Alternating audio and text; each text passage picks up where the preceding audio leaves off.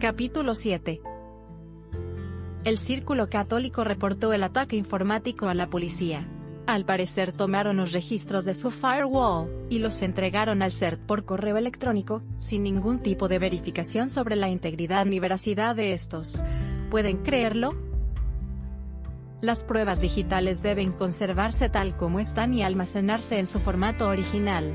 Las pruebas deben conservarse adecuadamente. La cadena de custodia de las pruebas tiene que estar intacta, y certificadas por una persona competente que garantice su integridad.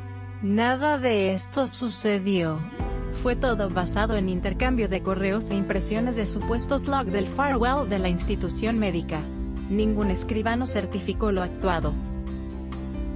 Cuando lo piensas, ¿qué es una impresión de logs?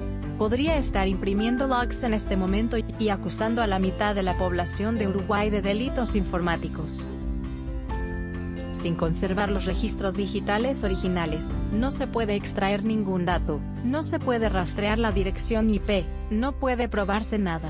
Lo peor es no poder pedir una pericia por una tercera parte independiente que determine si las cosas se dieron como se relataron. No veo cómo esto me vincula con este crimen. Pero el CERT tenía los dos correos electrónicos que les envié anteriormente en 2014 y 2015 y supongo que no había otras personas que les informaron de los defectos de seguridad del sitio web. O tal vez no, eso nunca lo sabré. Supongo, y esto es lo más frustrante, que decidieron ir por la victoria fácil y centrarse en mí. Es frustrante, pero no me parece algo menor, y es por eso por lo que repito que ambos reportes, el acceso que se obtenía a la información de la mutualista se lograba sin hackear el sistema.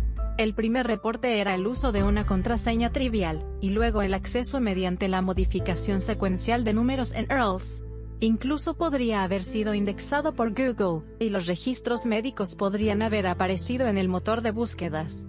Hackeo es una palabra demasiado fuerte para algo tan tonto. Alguien con conocimientos básicos de informática y algo de curiosidad podría haber detectado lo mismo que yo detecté y reporté. ¿Quién dice que no fue eso lo que sucedió eso? El principal delito que la policía estaba investigando fue un intento de extorsión del tipo ransomware. Intento frustrado porque como la compañía no pagó ningún Bitcoin, por lo que la persona que envió el correo electrónico no recibió nada. Tampoco fue revelada información alguna sobre la institución, por lo que voy a explicar más adelante. Nada se reveló pues nada se robó. La carátula de mi causa es de extorsión en grado de tentativa y conocimiento fraudulento de información secreta. El delito de extorsión tiene un mínimo de 4 años de prisión. El conocimiento fraudulento de información secreta no es castigado con prisión sino con una multa.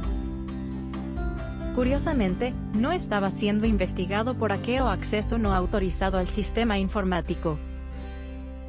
Es difícil de creer esto, pero estas cosas en ese momento no eran crímenes reales.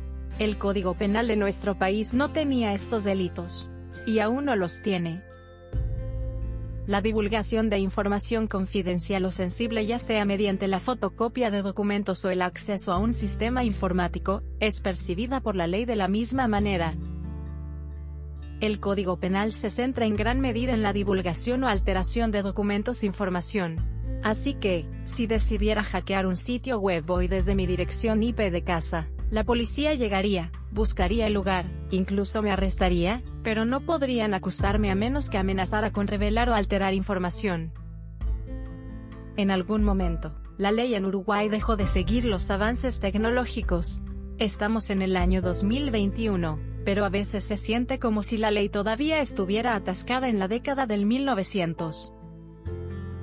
Pasé todo el día bajo custodia. Estaba confundido, no sabía cuál era mi situación.